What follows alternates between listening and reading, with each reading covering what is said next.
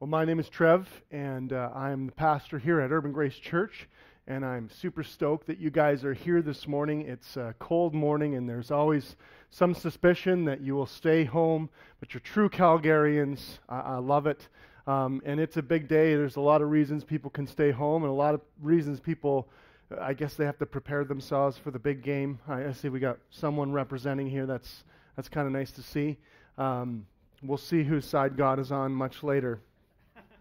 But I'll say this, I do not believe that God needs to put air into the balls or deflate them. Anyways, that's all that I'll say about that. But we're glad that you're here today, and we've actually got much more important things. 3 or 4 years from now, no one will remember really as much who won, but you may remember your word.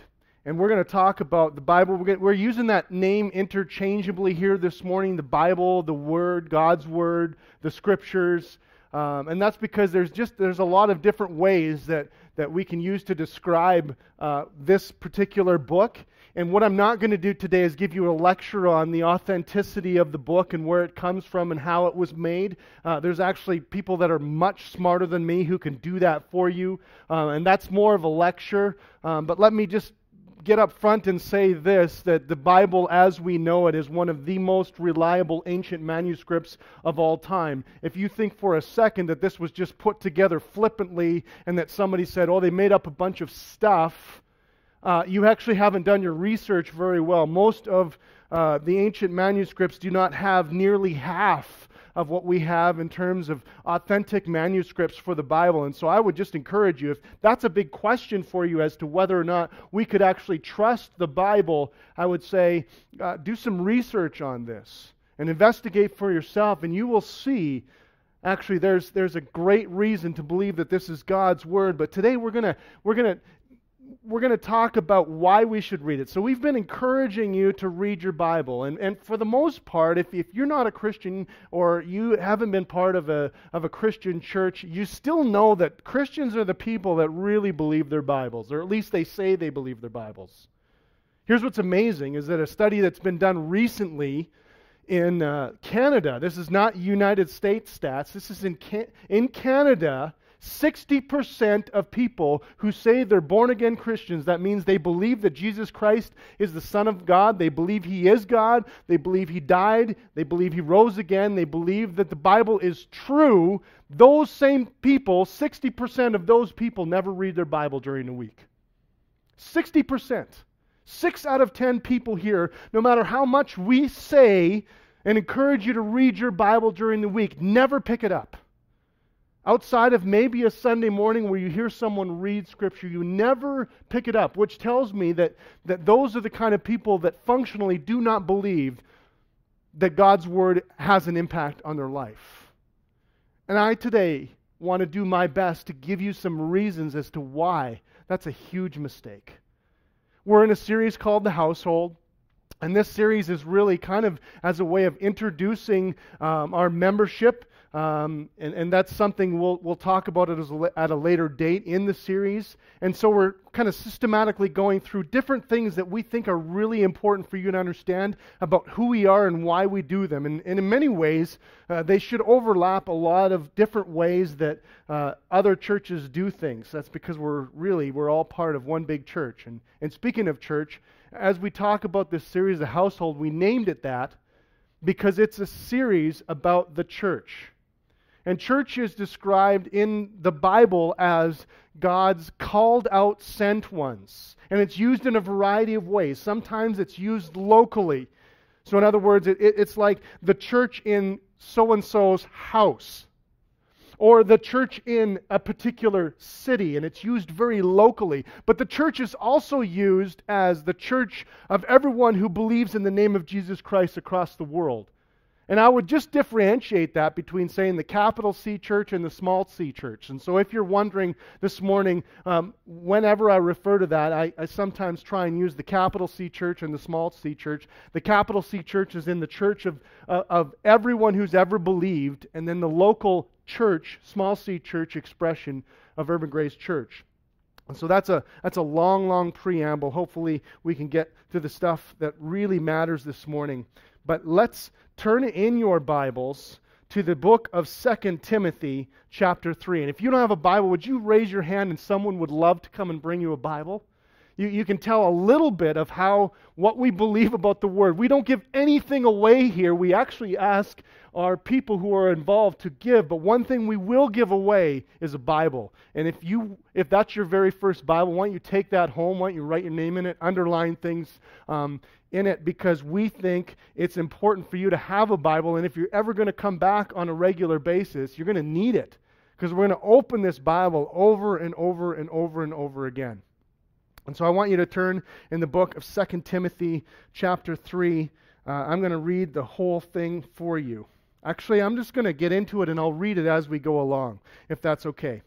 So if you're there in 2 Timothy, if you don't know where that is in the Bible, just look in the table of contents. It's in the last, probably the last at least third of your Bible. It's somewhere in there. It comes right after 1 Timothy. That's why it's called 2 Timothy. And just a little bit of information around who wrote this and who it's to.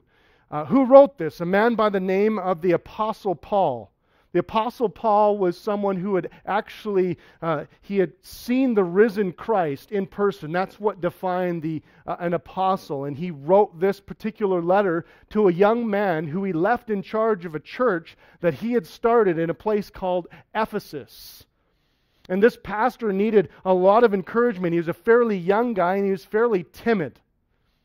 And so he wrote this letter. One of the things I love about this letter, scholars figure this is one of the last letters he ever wrote. So this is my translation of that. He doesn't care anymore. He doesn't care about what he says. He doesn't care about what people think of him anymore. He is willing to tell his young pastor friend whatever it takes, right? When you're on your deathbed, you know you're going to be executed. You don't care anymore about what people think of you. You just say it as it is. And so I think we have some of the most blatant things that Paul will ever say. He's not very sensitive in this letter because he's not really worried if he's going to get killed. He's already getting killed. What's another letter going to do to him? And so this is what he has been doing. Paul has been encouraging this young man, Timothy. He says, you have to guard the good deposit. And the good deposit for him is the words about Jesus Christ. That's chapter 1 of 2 Timothy. He says, guard it. Guard it. This afternoon, some of you will watch a football game, and there are two players on the field called guards. And what do? They fend off the blockers. They fend off the blitz, so to speak.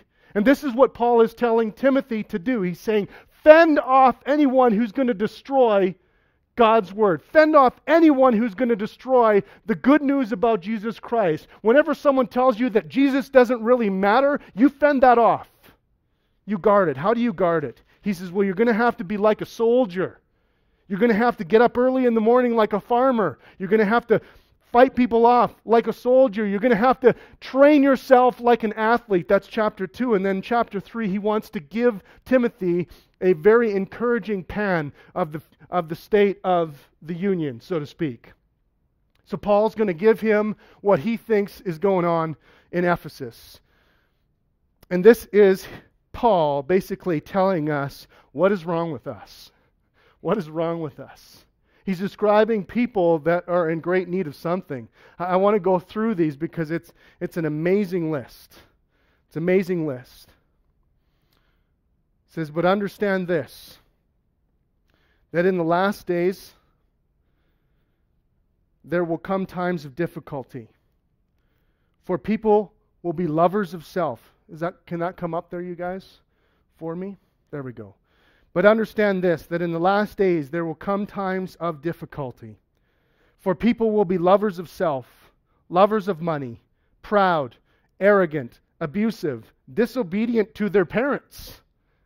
Remember that one. Ungrateful, unholy, heartless, unappeasable. You getting the picture yet?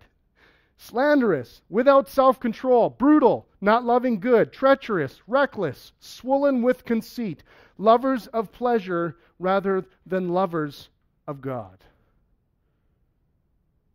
Having the appearance of godliness, but denying its power. Avoid such people. What a list. What a state of the union, so to speak.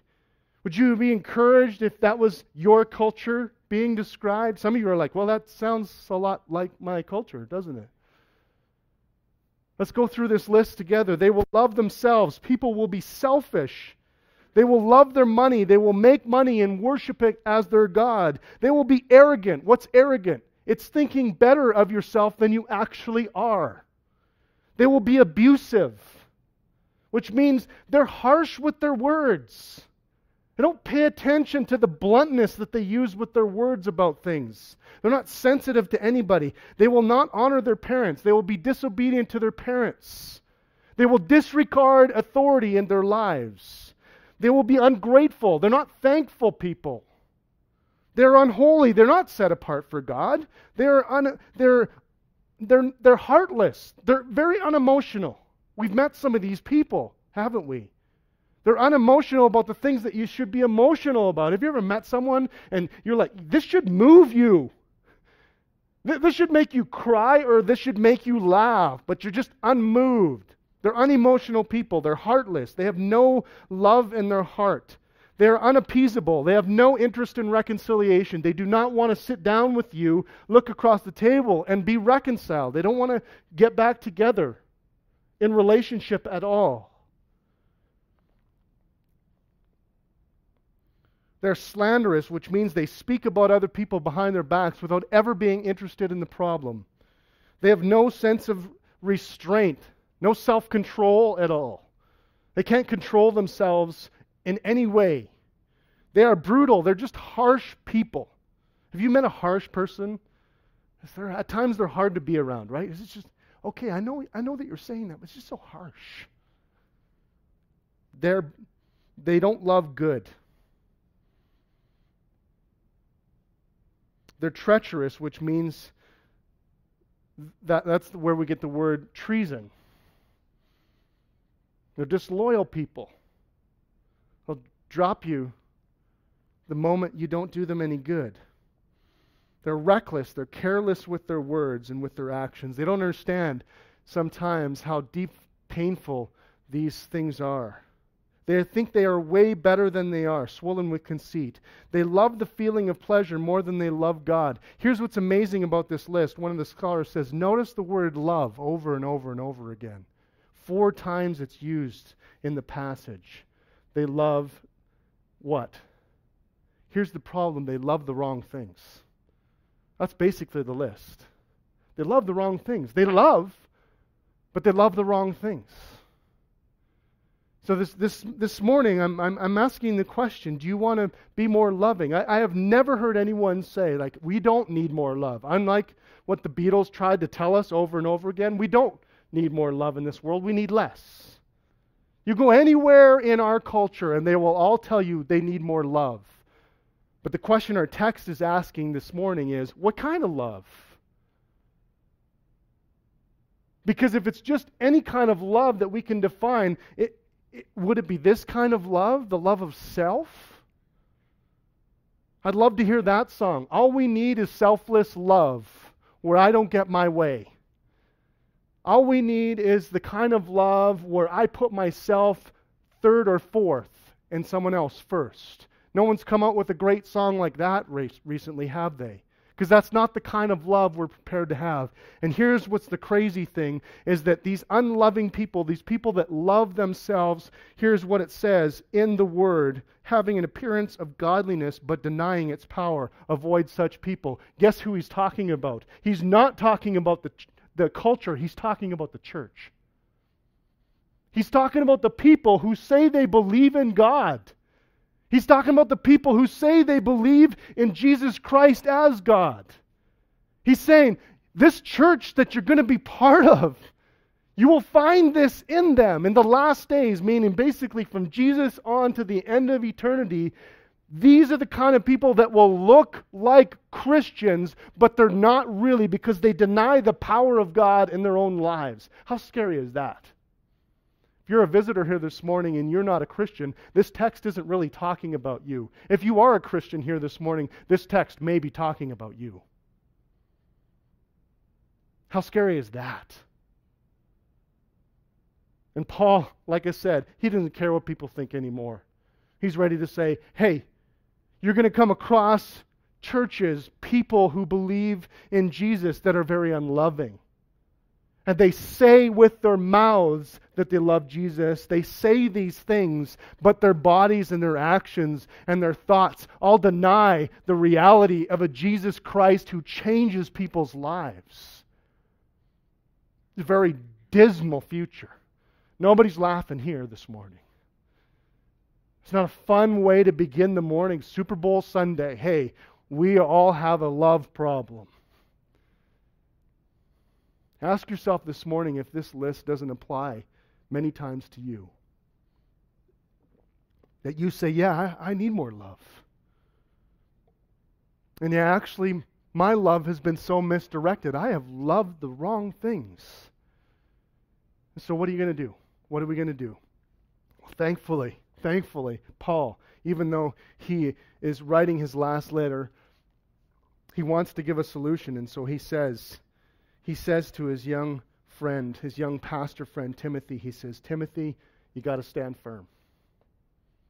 If you want to be loving, if you want to turn this thing around, if you want to find love in your heart, the kind of love that you should have, you've got to stand firm. You've got to stand firm. Go down. There's more in that text, but I can't really get to it. He just uses an example of someone who is in the Old Testament who opposed anyone who preached God's word. And it says in verse 10, it says, you, however, Timothy, have followed my teaching, my conduct, my aim in life, my purpose. You know my mission statement. You know the vision statement on the wall of my prison cell. My faith, my patience, my love, my steadfastness, my persecutions and sufferings that happened to me at Antioch, at Iconium and Lystra, which persecutions I endured, yet from them all the Lord rescued me. Is this Paul saying like how good he's been or how much he's gone through? No, he's saying, Timothy, if you want to stand firm, you have to look at what I did. How many of us are bold in our faith that way? Hey, if you want to know what it's like to be a Christian, just watch me, and you'll be able to pick it up. I'll be able to teach you through what I say and through what I do. That's a powerful statement. And what Paul is really saying here is you know I believe this. You know I believe this. If you looked at my life, I'm not talking out of my ears here. This is reality for me. I have stood firm. I have kept the faith. I have been patient. I'm in a prison cell, and I'm writing this to you.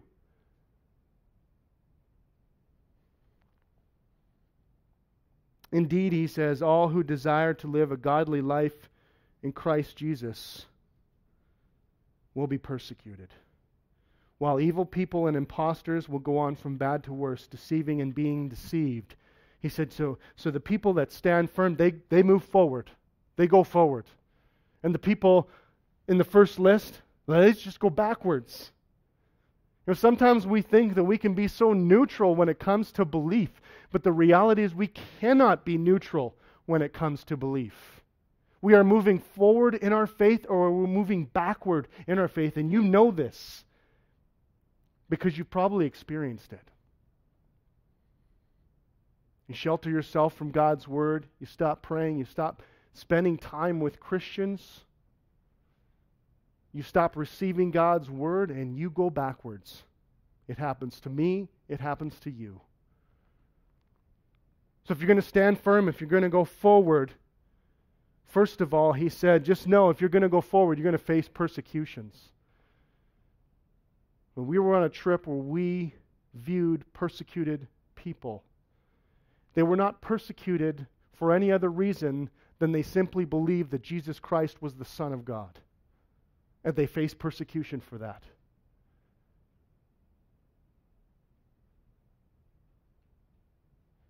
We live in a culture that won't necessarily persecute us by death, but they will persecute us for following God's Word by laughing at us, by telling us we're ridiculous. You believe that thing? You believe that? Are you serious?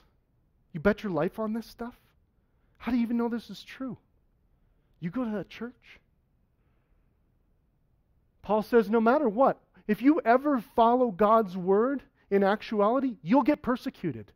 There's no choice in this.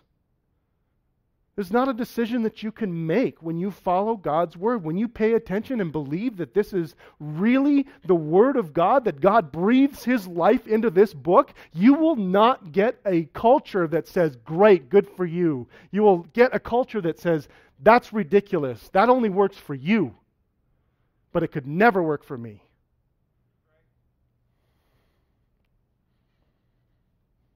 So he says, watch. Look at me. Antioch, Iconium, Lystra. This is what's amazing. Lystra is Timothy's hometown. Timothy probably saw Paul come into Lystra, preach the gospel, and it's at Lystra where Paul got stoned and chased out of the city for preaching the word. Timothy might have seen this with his own eyes. He might have watched Paul. In fact, some scholars would say that's maybe where Timothy said, man, if he's willing to die for that, I'm interested in what that's about. I want to know, Paul, why would a guy who used to persecute people, and that's who Paul was, he was stoning people who believed God's word, and that Jesus was the Messiah in God's word. He was formerly stoning that person and killing those people and in a charge to murder them and martyr them. And then God one day knocked him off his donkey and said, you are persecuting the wrong person. He said, don't persecute Christians. They're part of me. They're part of my bride. And Paul did a 180. And God said to Paul, you're now going to go preach the gospel and people are going to stone you for the gospel. And Timothy might have seen that with his own eyes. I tell you, think about that for a second. Some of you, you've been in a car accident, or you've seen a car accident, or you've seen even just something as simple as a street fight, and you don't forget that stuff, do you? You see some of that stuff and you're like, oh no, I got all those memories are like just such a vivid. Man, if you saw someone getting stoned to death and chased out of the city, you would not forget that. That would be burned and etched into your memory. And so what Paul is doing is saying, Timothy, hey, come on, you've seen this man. You know I'm not just making this stuff up. You know I'm not just here to tell you some kind advice about maybe the direction that you and your church should go. He's saying, Timothy, in the last days, godlessness. People will say they're Christians. People will tell you they're Christians. People will go to church. People will sit in pews. They'll sing songs. They'll raise their hands. They'll read their Bibles. And their lives will not be impacted. You got to stay firm. You got to stay firm. Well, how are we going to stay firm, friends? How are we going to stay firm? How do we do it? And here's where the real crux of the letter comes in. Right there in verse 15 and 16. And how from childhood you have been acquainted with the sacred scriptures, sacred writings, God's word, which are able to make you wise for salvation through faith in Christ Jesus.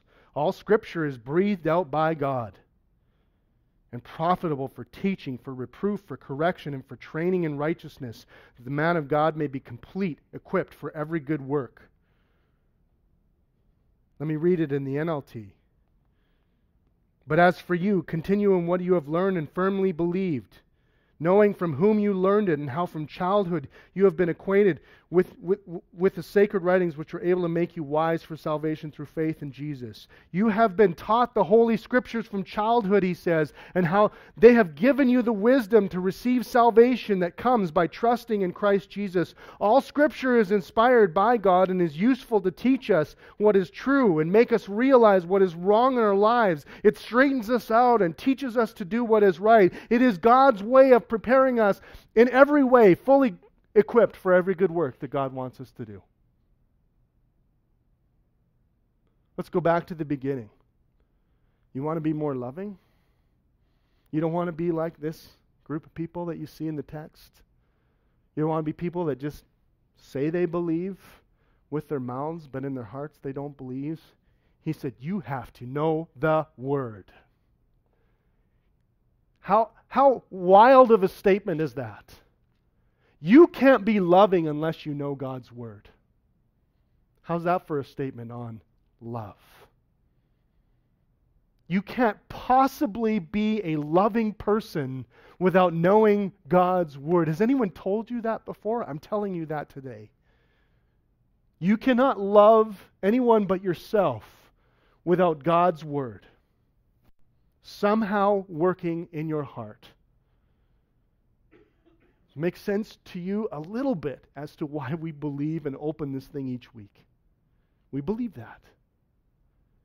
We don't want you to read your Bible so that you can download another app. We want you to read your Bible so you know how to love. We don't want you to read your Bible because the rest of us are reading the Bible and it's a mob mentality around here and we're just trying to coerce you into the rest of what the mob is doing. We want you to know who Jesus is, and we don't think you can unless you know God's Word. It's able to make you wise for salvation in Christ Jesus. That's the first thing that we see. It's the first thing we see. Is that the Bible leads us to Jesus. Always. The Bible leads us to Jesus. You say, well, I don't always see Jesus in the Bible. I know, it takes time to see Jesus in the Bible. Sometimes you actually have to read it. And it takes effort. And there are things that you don't initially see. And I think sometimes that's because we're just so resistant. We just kind of say, well, I don't really get anything out of it, but I'll read it anyways. What if you went into it going like, Jesus, you said this was your word. You said you'd speak to me directly.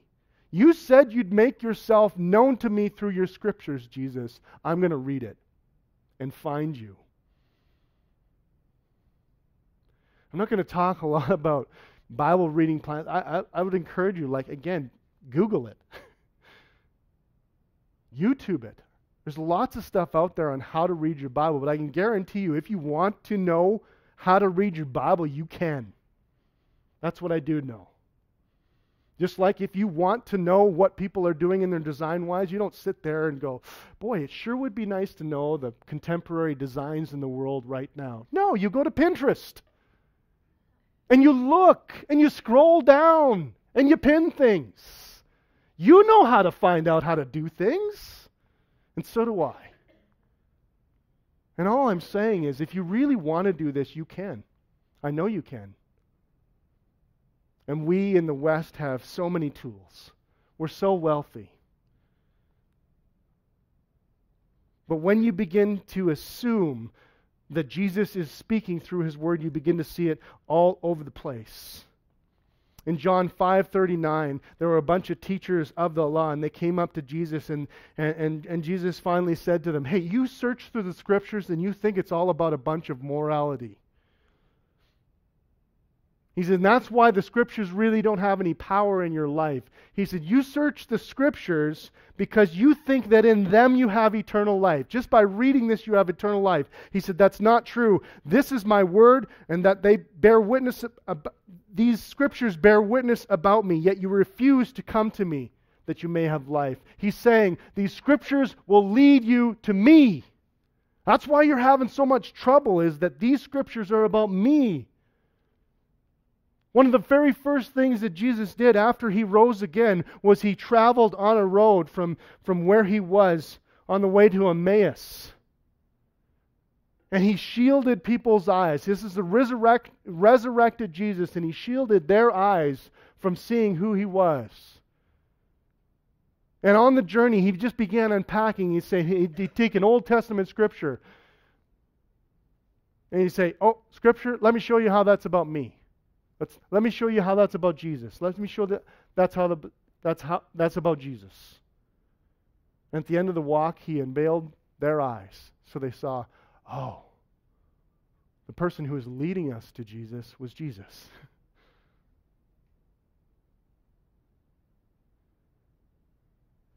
Why do I say that I know that Jesus will lead you to Himself? Because Jesus equated Himself with His Word. He said, The Word, I am the Word become flesh. That's what we study at Christmas time. The incarnation. God tabernacling amongst us. God moving Himself amongst us. The Word, the Old Testament Scriptures, becoming flesh in a person that He might explain them all. My Bible reading plan is taking me through Exodus right now, and because I know that that these Scriptures are all about Jesus, I am amazed. Because the part that I'm reading is pretty boring by many standards. It's all about sacrifice and what the priest has to wear, and how there's a special place for God. And this special place for God has all these things. Moses is a man who speaks for God. And he goes up on the mountain and he hears 40 days and he comes down with a bunch of architectural plans for a tent.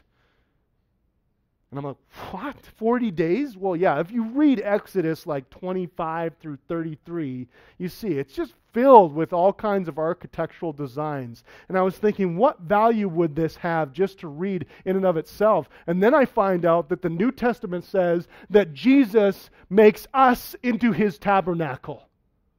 Whoa! So the Old Testament takes 7 chapters and talks about all these plans and then says in the New Testament, you're like my tabernacle. My plans, I have a plan for your life. I'm coming into your life. My presence is inside of you as a person. I've got details I want to give to you. All of a sudden I was like, well, this makes a lot of sense now, why you would draw this out. And then you can read in Leviticus. That's one of the most boring places in all of Scripture. If you ever want to fall asleep sometime, read Leviticus. I'm not saying that in any way desecrating the Word, because it doesn't really make sense until really you begin to understand that all of these sacrifices are wiped out through the one sacrifice of Jesus Christ. And so a whole book about how you have to cut this person, have to cut this poor animal's neck, and you have to watch it suffer, and you have to place your hand. Can you imagine that? That kind of system where you place your hand on an animal's head, and then someone else severs its neck as it dies and its blood is shed, and you just have this grotesque feeling inside, and you're like, oh, this is disgusting, and this is terrible that some poor animal all the PETA people are like going crazy right now. No wonder they don't believe, right? And you place their hand, you see that death. And then you hear, that doesn't need to happen anymore because Jesus, His blood was shed once and for all. His body was broken once and for all. You believe in Jesus, and you don't ever need to place your hand on any animal and ever slaughter them again. All of the Scriptures lead to Jesus. All of them do. What else does the Bible do? The Bible convicts us. Some of you don't like the Bible because it doesn't say what you want it to say. Anyone not really like the Bible at times? And you're like, man, this thing just doesn't say what I expect it to say. It doesn't say what I want it to say. So many people are like, I don't like the Bible because I like to think of God like this. Yeah, that's exactly why it's the Bible. And so here's what I can say. You can expect that the Bible will contradict you. In fact, this is one of the reasons why I believe it is the Bible. It's because it just doesn't go along with the way that we think. Very against how we think. We like to think of ourselves as awesome. Right? Amen? I'm awesome. Just ask me. You know what the Bible says? You're in need of help. You know what the bookstore says? You're a pretty good person, and for the most part, you're born basically innocent, and you do a few bad things. You know what the Bible says? You're born into sin, and if you don't get help, you could face hell. Doesn't sound like a book that just goes along with the natural way that we like to feel about ourselves. We like to feel of God as like someone who comes along and pats us on the head and pats our bottoms and says, good job, little one. And the Bible says if you don't get right with God, He's angry. Lots of times we don't like the picture of God that we see in Scripture. And again, I've had that conversation numerous times with people. I don't like the Bible because I like to think of God of this. Of course you do. Everyone does. But this is why you need the Bible, is because who else is going to contradict you and tell you how it is? Don't you love that about little kids? I got little kids. I got a 6-year-old. I got an 11-year-old. Both of them tell me how it is. Anyone ever run into a kid? And they just tell you how it is, right? If there's something on your face, they'll tell you. There's none of this social awkwardness where we're just like, should I tell you have a big piece of banana on your face or no? A kid will just go, what's that? Right? Why do you talk so loud? Why do you wear so much makeup? They'll just say stuff like that all the time. You know what the Bible says? Exactly the way we are. And if you don't have Scripture, you can't tell the way you really are. Your friends may never be bold enough to tell you how it really is, but God's Word is not afraid to tell you how it really is. All have sinned and fallen short of the glory of God. Everyone needs a Savior. I have only come for the sick, not for those who are well. I am. That's end of statement. What kind of God comes in your face and says, I am? I always was. I always will be. I don't care how you think you know how things are. Before you even existed, I was.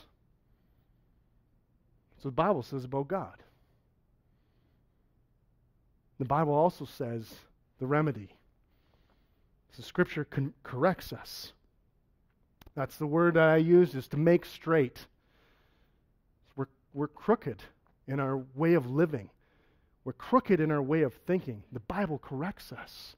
We're crooked in the directions we have toward love, and the Bible corrects us. We're crooked in the way that we think about God, and the Bible corrects us. We're crooked in the way that we think Jesus is just a really nice guy, and he should just stop while he's ahead. The Bible says he's the Son of God. He's in charge. He's all authority on the universe, and one day, whether you like it or not, you're going to bow down to him.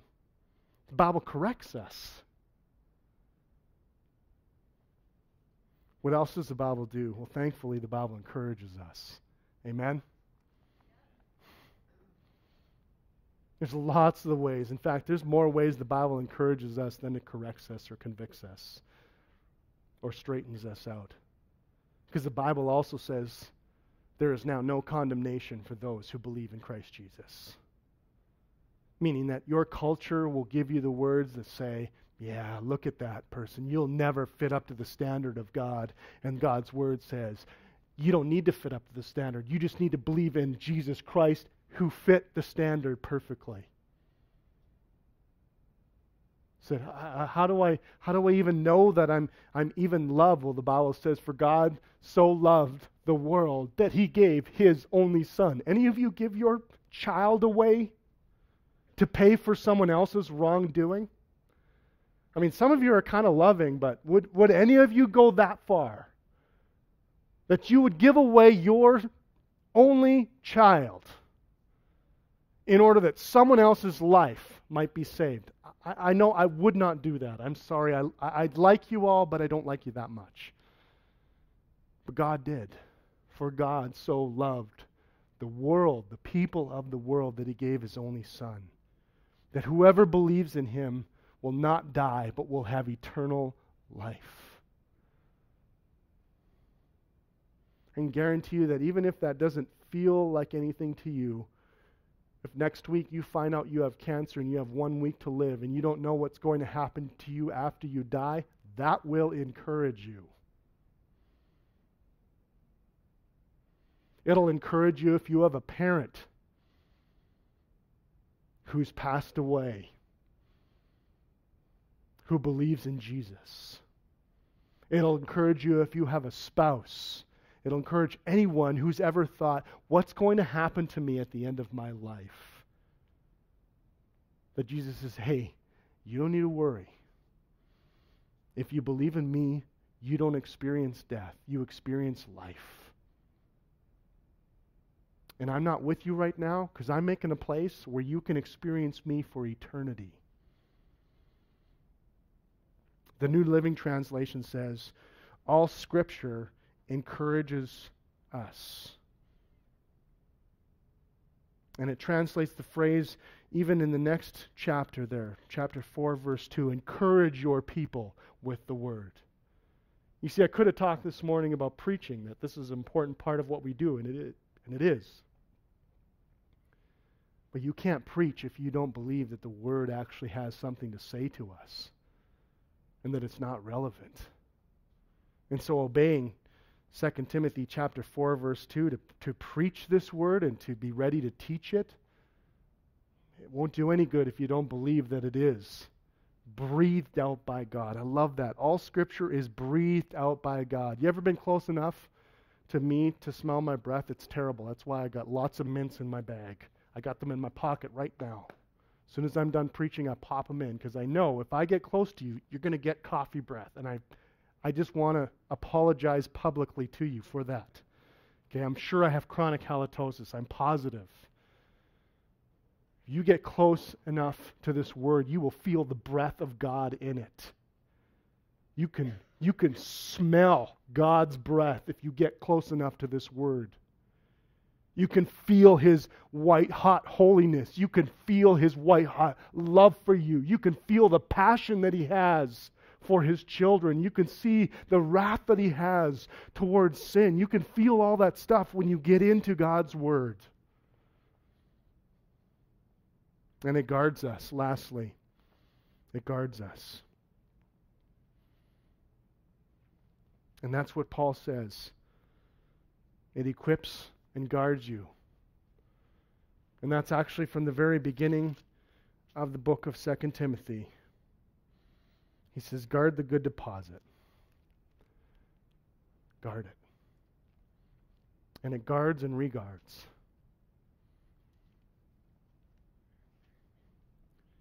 John Stott said this, and I'll call the band up right now. We're finished for the morning. He says, for all around us we see Christians and churches relaxing their grasp of the gospel. The gospel is the good news of Jesus Christ, that He died and rose again in your place for your sins.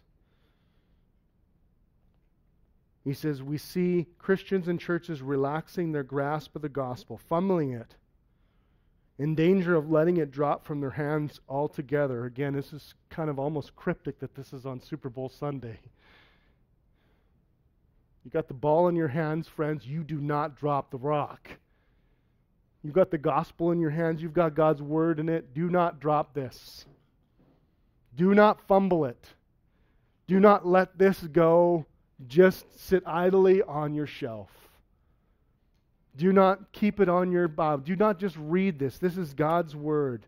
A new generation of young Timothys, he says, are needed, who will guard the sacred deposit of the gospel, who are determined to proclaim it and are prepared to suffer for it, and who will pass it on pure and uncorrupted to the generation which in due course will rise up and follow them. I guess we'll see in 20 to 25 years if we have really believed God's word or not.